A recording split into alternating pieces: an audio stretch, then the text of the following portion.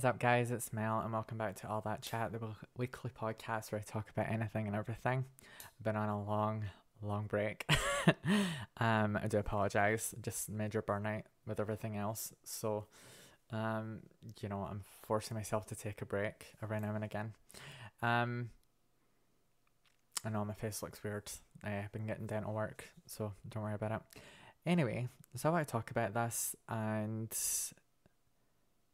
just how I've got no more fucks to give at this point. But I think it is important to talk about because this, people who aren't me within the trans community will get offended by it and do get upset, and they find it really difficult because they're just starting their journey and they're finding it really difficult to find out where they stand, and that is dead naming. Now, I was streaming on Twitch the other night, and basically someone was asking what my old name was, before I came out as trans, and then, they were trying to basically got a response out of me and it didn't work.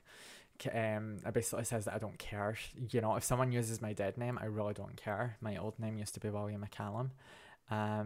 It's the name I was born with.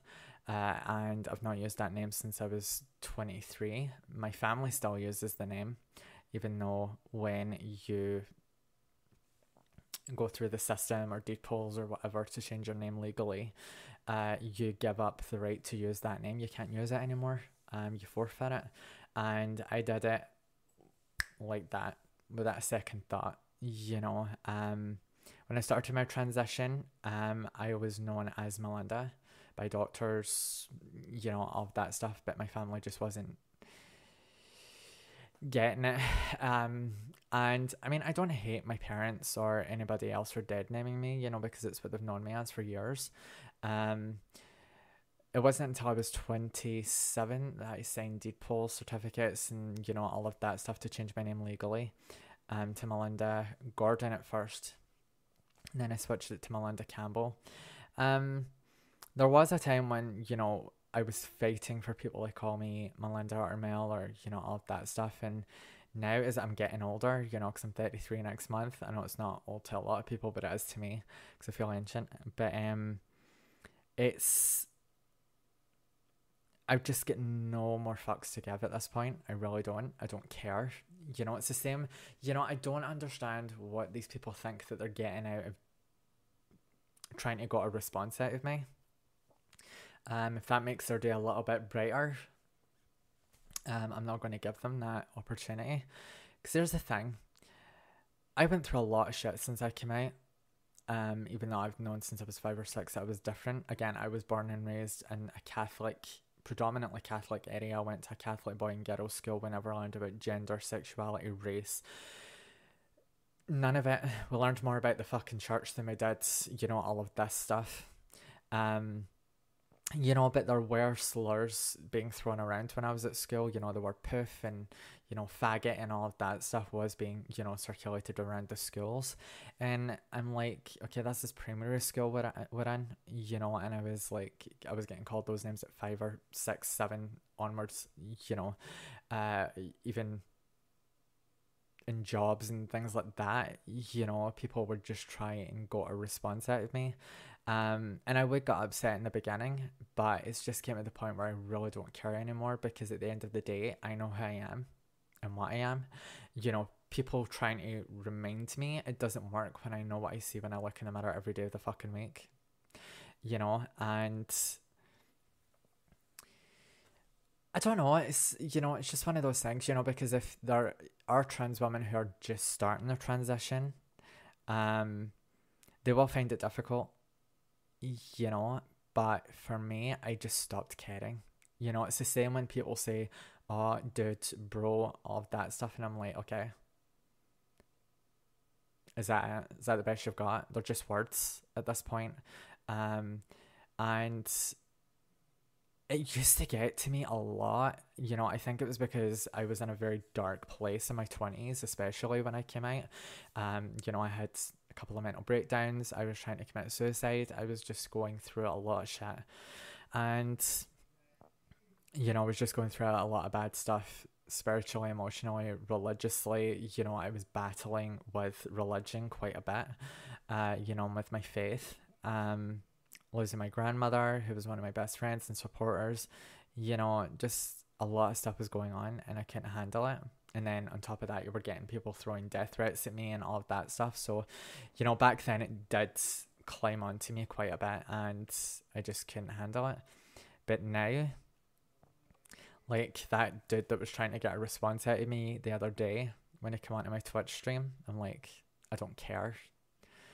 I really don't care. If people use my dead name, then use my dead name. To me, it's not existent anymore. You can call someone their dead name, but as long as they've signed their deed poll certificates, went through the system, all of that stuff, that name is null and void. It doesn't work. So you're getting nothing out of it. You're winning nothing. And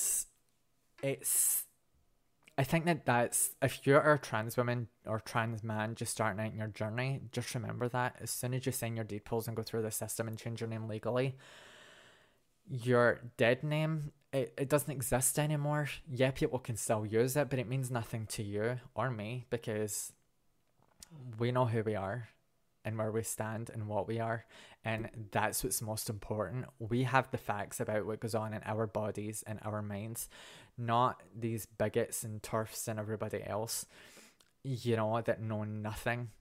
People in government don't know anything about the transition. All they care about is not dishing out conversion therapy bans. There's still no ban for it. They don't care. They don't care about not having the facts. All they care about is building up enough hatred for a small group of people, and it's working. And it's the same with all of these bigots and transphobes and stuff online. They can say whatever they want, but we're the ones with the facts because we're the ones going through a transition and we're the ones actually having to live like this on a daily basis. So these idiots are winning nothing.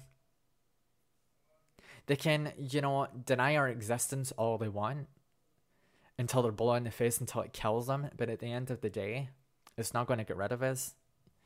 You kill one of us, or, you try and silence any of us, more will just pop up in our place.